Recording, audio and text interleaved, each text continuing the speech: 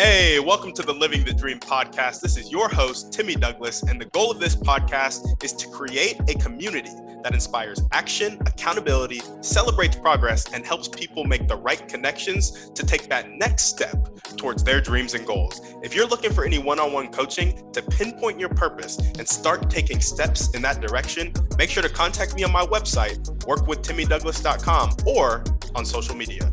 On that note, let's get into the show.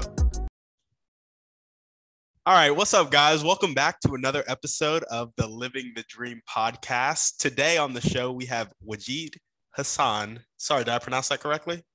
Perfectly. Awesome. And he is the author of The Struggle for World Sanity. And so we're going to get to hear a little bit more about his journey, his book, and his dreams and goals. So Wajid, how you doing? Doing great. Do I call you Timothy or Tim? How would you can actually call me Timmy. Timmy, okay. All right. Yes, sir. Doing great, Timmy. How about yourself? Doing well. And we like to jump right in. So if you could start just telling us a little bit about yourself and some of the stuff you like to do for fun, that would be great. Well, I was born in Pakistan. My parents moved to England when I was 3 years old. I was raised in England, the north of England. And then we moved to London. I had my formal education in England, got into the technical field, became a field service engineer, and then moved to United States, primarily in Los Angeles. I lived in Los Angeles for over 30 years. Did a technical background there as a field service engineer for a large corporation. And then all of a sudden, I had some drastic things happen in my life, and I decided to change my career and got into stand-up comedy, acting, commercials, and I did that for like 20 years as a union actor. And so then I recently moved to North Carolina, and that's a brief description of my resume. That's awesome. So what prompted the actually, before we get into all that, tell us a little bit about your recreational activities and what you do for fun. I was an avid hiker. I love hiking. I had the honor in 2006. I went on a safari to Kenya, and then from there we traveled over to Tanzania, and I got to climb Mount Kilimanjaro, which is Africa's tallest mountain. So that was quite an experience. So I like the outdoors. I think it's very important. I try to go for walks every day. It's very important for people in the city life or when in the doldrums to get out, breathe fresh air, be part of nature, because that's what we're connected to. We're all part of the cosmos. So it's very important to do that. So that's one activity I really enjoy. And the other one is watching funny videos, because laughter is the best medicine. So whenever I feel a little down, I'll just go on, watch some Dave Chappelle or Sinbad, or just funny stuff to get me kind of going up. Those things are a good balance in life, especially what's going on these days, Timmy, the economy and the world and COVID. So those things are important balance for life. Yeah, no, absolutely. I couldn't agree more. Laughter is the best medicine. Awesome. Well, why don't you tell us a little bit more about your motivation in life and just what gets you up and gets you going every day? Well, like I say, when I was in England, I was raised primarily as a Muslim in a Muslim household, but I also went to Church of England schools, so I got both worlds. I read the Quran, went to the mosque, and at the same time, I was doing Bible studies and singing hymns and carols. And then at the age of 16, I found my own yogi master, an Englishman by the name of Dr. George King, who revealed some amazing truths about life, philosophies, metaphysics, healing. And I've been following him ever since. I've been an avid follower for the last 40 years. So that was my motivation for writing the book last year, The Struggle for World Sanity. It's not a financial endeavor. No, these days there's thousands of books on Amazon, but it's an ambition of mine to reveal certain truths that have not been revealed before to the public, but also to inspire your listeners that there's light at the end of the tunnel, because these, let's face it, these are very trying times these days. Absolutely. Yeah, yeah, no, absolutely. And what was your yogi master's name one more time? His name was Dr. George King. He was an Englishman. He was born in England during World War II. During the Nazi Blitz over England, he served as a section leader for the London Fire Brigade Search and Rescue. And then after the war, when he was 25, he got serious into yoga, meditation. He would practice yoga for like 8 to 10 hours a day, not just the physical hatha yoga, but breathing, mantra chanting, till he got into very high states of meditation and became a yogi adept, where he was actually contacted by higher beings who sent some tremendous messages through him. So he was an exceptional individual. And again, not many people have really heard of him because he kind of stayed out of the limelight. And so part of writing the book was not so much to promote myself, but more with this great teacher who revealed a lot of fascinating truths that, like I say, haven't been revealed before. Yeah, absolutely. I love that. I love that. And so tell us a little bit more about your vision for the book and kind of what you want it to be. Well, the thing is, it happened. It's very interesting. When I got it published, it went straight to #1 bestseller on Amazon on 2 categories. First was mysticism and spirituality, and the other one was UFOs. And so there's a tremendous interest now in that subject matter. And it happened at a time when COVID was just starting.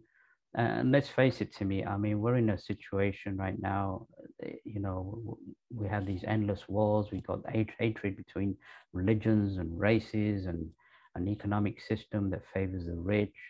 We've got divisions between religions and pollution and all these things. So the reason for writing the book was to offer some hope for the future. Just to let your listeners know that even though we seem to be regressing, things don't seem to be looking that good. I just want to I wrote the book to let people know that there is a better future for us that's been foreseen and will happen. So what we see now is not what's going to happen in a couple of 100 years. Things are going to change for the better. Yeah, absolutely. And so now I kind of want to backtrack a little bit. And I know you were a field service engineer for a very long time. What kind of made you make that transition from field service engineer to stand-up comedy, acting, and commercials? Well, it's interesting because that was back in 1997. When my yogi, I followed him to Los Angeles as well, and he passed away, and I got into a deep depression. And my wife at the time, she said, look, in high school in London, you got in front of people and you made people laugh. And my drama teacher, actually, she told me, look, you're a natural once you get into comedy and acting. But my parents, being immigrants, they wouldn't have anything to do with it. It was like math and science and get a real job. So I decided, well, you know what, I'll take some stand-up comedy lessons, and I'll check it out. And I was quite happy just doing open mics at the LA, the Comedy Store and the Laugh Factory and the Improv. And I was content with that. But I had a little computer repair shop in Hollywood. And this lady walked in and she kept looking at me after I repaired a computer. And I said, why do you keep looking at me? She said, you have an interesting face. I said, so? She said, well, I'm a casting director. I said, so? I didn't know what a casting director was. She said, well, let's see if we can get you an agent. So she got me an agent. And then I started booking commercials. And then next thing, I got a theatrical agent, managed to get parts in small parts in sitcoms and movies. So I decided to change my career then. That is awesome. And so it was just kind of like you hit kind of a depressive state and you got some counsel from the people around you, started taking small steps, and then it turned into bigger steps. And then it was a whole career change. Yeah, I think if people are in a rut with their job, or like for me, I got burnt out on technical field. Everybody wanted it yesterday, and it was, I worked for a corporation, and the harder you work, the more work they gave you, I mean, I made it to like national employee of the month because I was working really hard and all that. But in the corporate world, you're just a number. And then I thought, you know what? I'm not going to work myself to the grave. I'm going to do what I want to do. And, it meant a drastic reduction because, working actors, we don't get paid. Only the ones that make it really big get paid good money. But, I had to do menial jobs as a security guard and as a limo driver and, side jobs, valet guy, just so I could audition during the day. But I did it for 20 years, managed to get a decent resume. So I'm very proud of what I did, although it's a very, very competitive industry, Yeah, I think for sure. I think it's like a drug, like any drug, you just go for that high, because that high is when you're on set and everybody's treating you like king for the day. And, so it's just chasing that high. And so I had 20 years of it, and I'm glad, in one way, I'm very glad I did it as well. Yeah, no, for sure. I feel that completely. And at least you got to do what you love to do and you got to have a lot of fun doing it. So, Absolutely. yeah, that makes a lot of sense. So, tell us a little bit more about the book and kind of what the book entails. I know it's kind of like painting the picture for a better future for everybody who reads it, but just give us a little bit more detail about it. Well, part of it is my own personal journey, my own personal life, and then my experiences with my yogi master, some mystical experiences, some experiences I actually had with UFOs, personal experiences which I kept to myself. One very drastic one I had when I was 18, I kept to myself, and it was only when I wrote the book I decided to reveal that. I think more and more people are, because of technology, because of the openness of science, people are more accepting now of the possibility of not only life on other planets, but life that is advanced scientifically, and to me also spiritually advanced. And so part of the book is to reveal some of the context my yogi master had with beings from higher dimension, other planets, who were actually extremely concerned, especially during the 50s and 60s when we started exploding hydrogen bombs, and there was a very direct danger of the planet dying and the destruction of mankind. And I believe that higher beings intervened on our behalf and pretty much saved us. I think they absorbed a lot of the radioactive fallout during that time, because even scientists today, they can't figure out how we survived all. I mean, Russia exploded at least 1,000 atom bombs. America exploded over 1,000, and it was enough to pretty much kill the planet. So, and I think it was intervention by not only spiritually minded higher beings, but also scientifically advanced beings that people talk about that man these spacecraft, which are called UFOs. So people are not.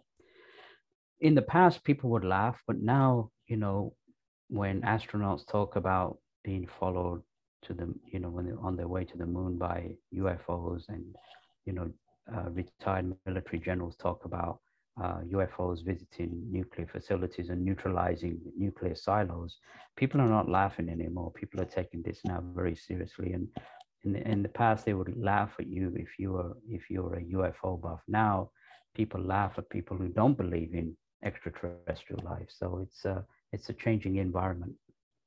Yeah, for sure. And that is definitely something I have not heard a lot about. Like, I didn't know there was all this, like the US and Russia exploded over 1,000 bombs, and retired generals talking about nuclear silos and astronauts talking about being followed. Like, I did not know all that. So I'm being educated right here on the podcast live. Yeah, it's amazing. Some of the truths that have been revealed, and most people don't even know about it. Actually, back in the early 50s, there was a terrible nuclear explosion in the Ural Mountains in Russia, and Russia kept it quiet. They didn't talk about it.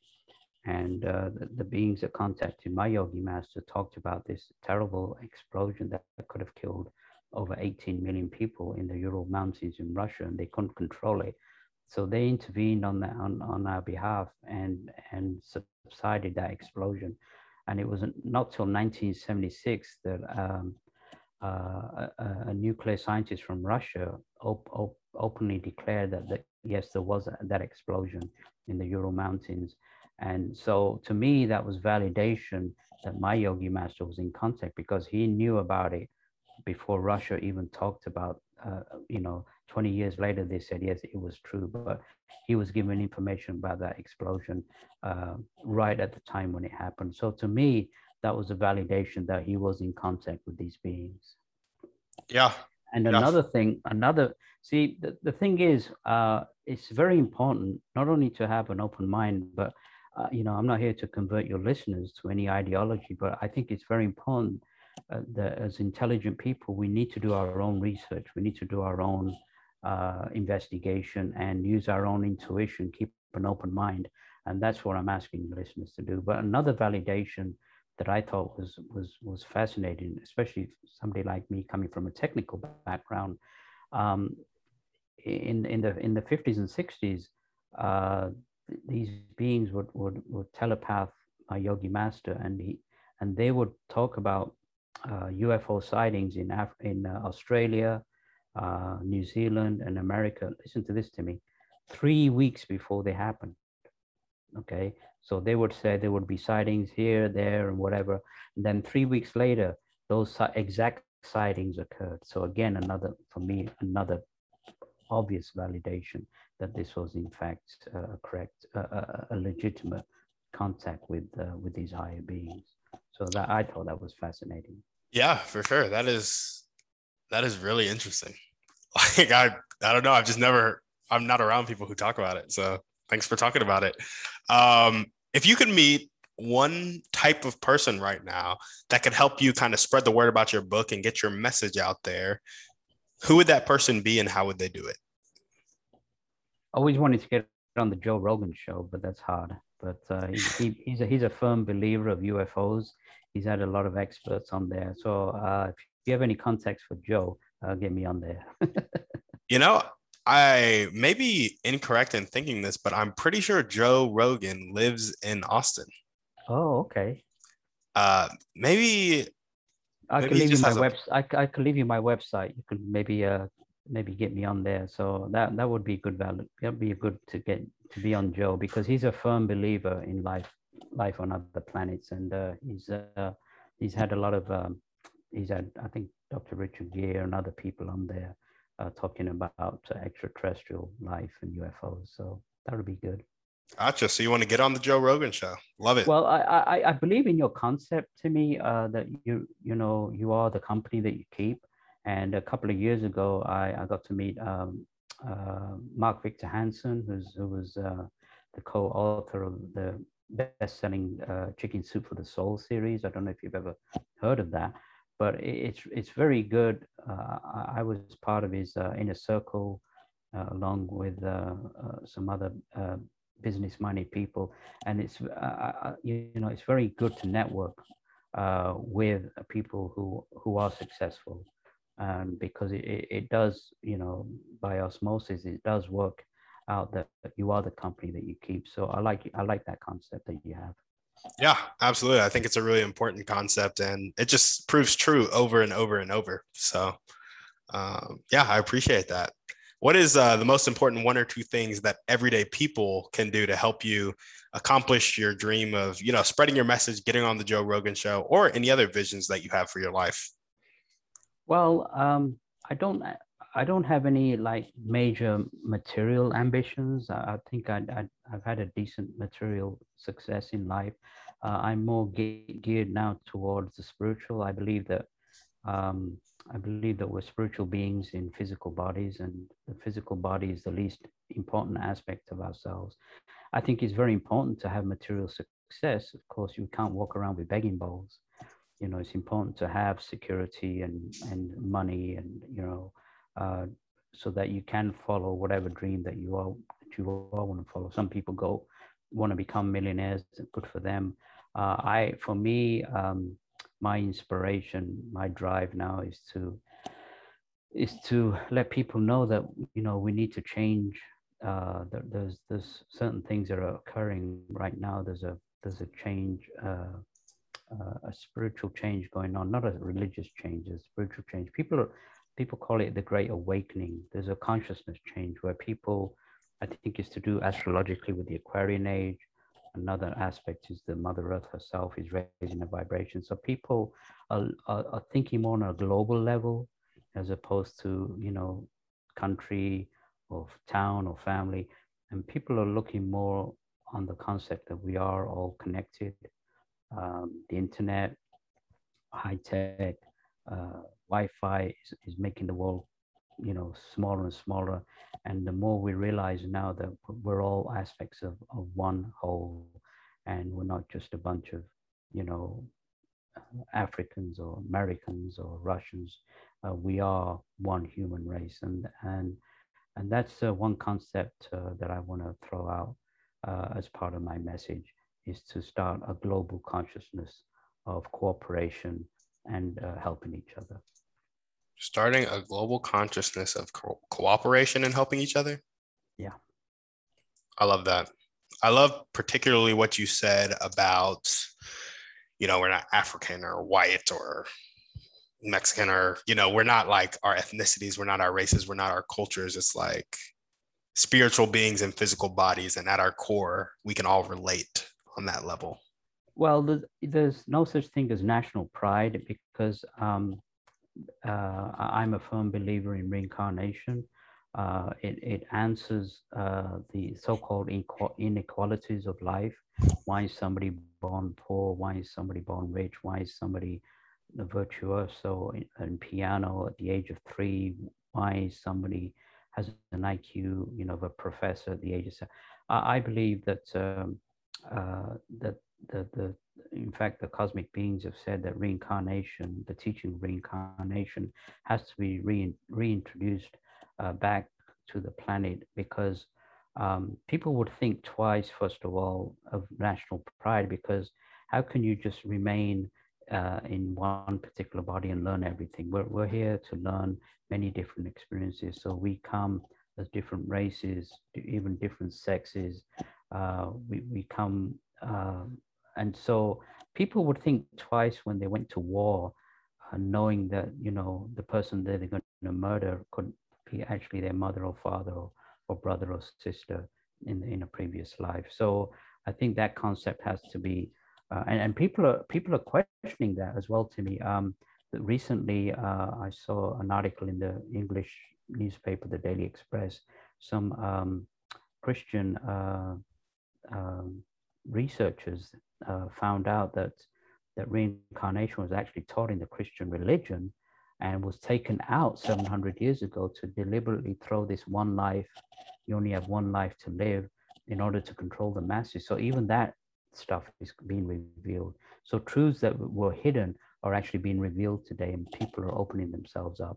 So I think that concept of reincarnation has to be reintroduced in order to make people understand that you can't be a proud American or a proud Russian or a proud whatever race, that we're all parts of different races, and we come through different reincarnations in order to learn experience. And there's only one reason we're here on this planet, and that's to raise our consciousness. We're not here to suffer. We're here to raise our consciousness to high states of mind, to high states of meditation, so that we can be free and explore space, explore the cosmos. We regress. We weren't supposed to be in a situation we're like now. And if we study our history, at one time we were actually very advanced beings, but we've fallen from our evolutionary cycle. And so again, part of the reasons for writing the book is to let people know, hey, open up your mind to where we came from, and it's time to rise and become, the people, the advanced beings that we were at one time. Yeah, for sure. I think there's, you'd hear a lot of arguments about, we're more advanced now because of technology and stuff, but science replaced a lot of spirituality in a lot of people's lives. And there's just so much evidence that spirituality and, what our ancestors were doing that a lot of us may look back on as like feeble-minded or something like that, there's actually some stuff to it, you know? And well, you know, Dr. King, he wrote this book called The Nine Freedoms back in the 60s, and he had a chance to go into deep meditation and read the true history of our planet. And we actually were scientifically advanced. There was two scientifically advanced races that he talked about. The first was called the civilization of Lemuria, and the second was called the civilization of Atlantis. And he said that both these civilizations fell under a nuclear war. So don't believe all this caveman, stone man stuff. We were extremely scientific, advanced beings at one time. Again, because of our past actions, we regressed. So you know, he made a statement. He says, "There's no religion without science. There's no science without religion.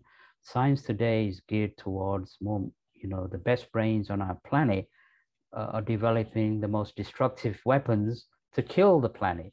And so science, you know, of course, I applaud all the medical breakthroughs and everything, but science needs to change and have this spiritual concept to help the planet, to help with pollution, to stop all these ridiculous wars, and focus on helping each other and bringing peace to this planet instead of we're regarded by advanced beings as a very savage, warlike race. So it's time that we rose en masse in peace and started becoming the human beings that we were supposed to be in the first place, which is all part of the whole anyway. I love that. I love that. Well, awesome. Now we're going to jump into our Thriving Three. And I'm going to ask you what your favorite book, movie, or podcast is. Pick one.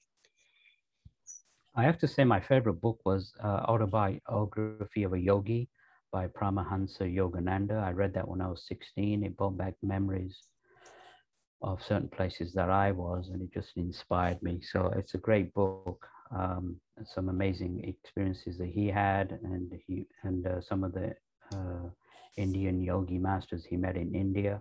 That was a big inspiration for me. Autobiography of a Yogi by Paramahansa Yogananda. Gotcha. Love it. And what's one way you like to care for yourself? What's that?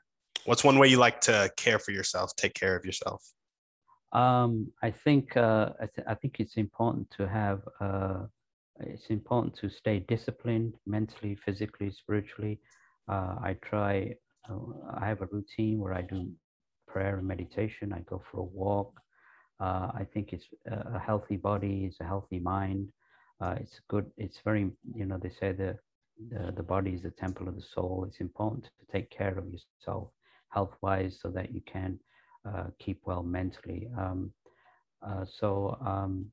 Those, you know, just I used to be heavy into jogging and heavy exercises.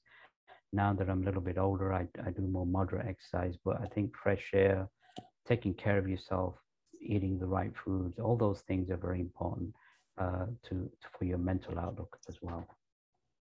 Awesome. I love it. And what's one action step you can take right now to continue, you know, spreading your message and also reaching the kind of like spiritual goals that you're trying to reach? The big action step, which I pointed out in the book, is that back in the 70s, they had the oil embargo, and there was this talk about an energy crisis. And my yogi master said, there's only one energy crisis on this planet, and that's a spiritual energy crisis. Spiritual energy is just the radiation of spiritual energy, of pranic energy that comes from the sun, which we can radiate through our palms of our hands and our heart center. It's a very tangible energy. You can stand in front of a mirror, you can visualize white light, and you can feel the tingling coming back. And a lot of these, healers, one of the greatest healers on the planet, of course, was the Master Jesus. He could use this spiritual energy to raise the dead and heal the blind and help the lepers. And so that universal energy is lacking right now. And that's part of the whole problem of mankind. So I belong to a group that we send out regular spiritual energy every day, a group of people from 30, 40 different countries. So if people are interested in helping us raise the consciousness and the vibration, they can go to this website called 12 Blessings, the number 12 blessings.org, and join us in helping raise the consciousness and sending healing out to a troubled planet. Awesome. Well, on that note, I think that's a good place to end our show. Wajid, thank you so much for coming on the show. And also, if you were listening to this and you vibed with anything that he had to say, you agreed with it, you want to know more about it, feel free to contact him. Ways to do that will be in the show notes. Buy the book, send the book to a friend. And most importantly, what we ask you to do at the end of every show is send this episode to somebody who needs to hear Wajid's message, and make sure that they get it and they receive it, and then talk with them about it. Finally, go drop us a 5-star rating on iTunes. We'd really appreciate it. And thank you guys for watching. Wajid, thank you for coming on the show. Thanks, Timmy. It was a real pleasure. And if people want to check out my website, they can go to Wajid Author, WajidAuthor.com. WajidAuthor.com. Yeah. Awesome. That'll be in the show notes, and so will 12blessings.org. Sounds good. Wajid, thank you. Thanks, Timmy.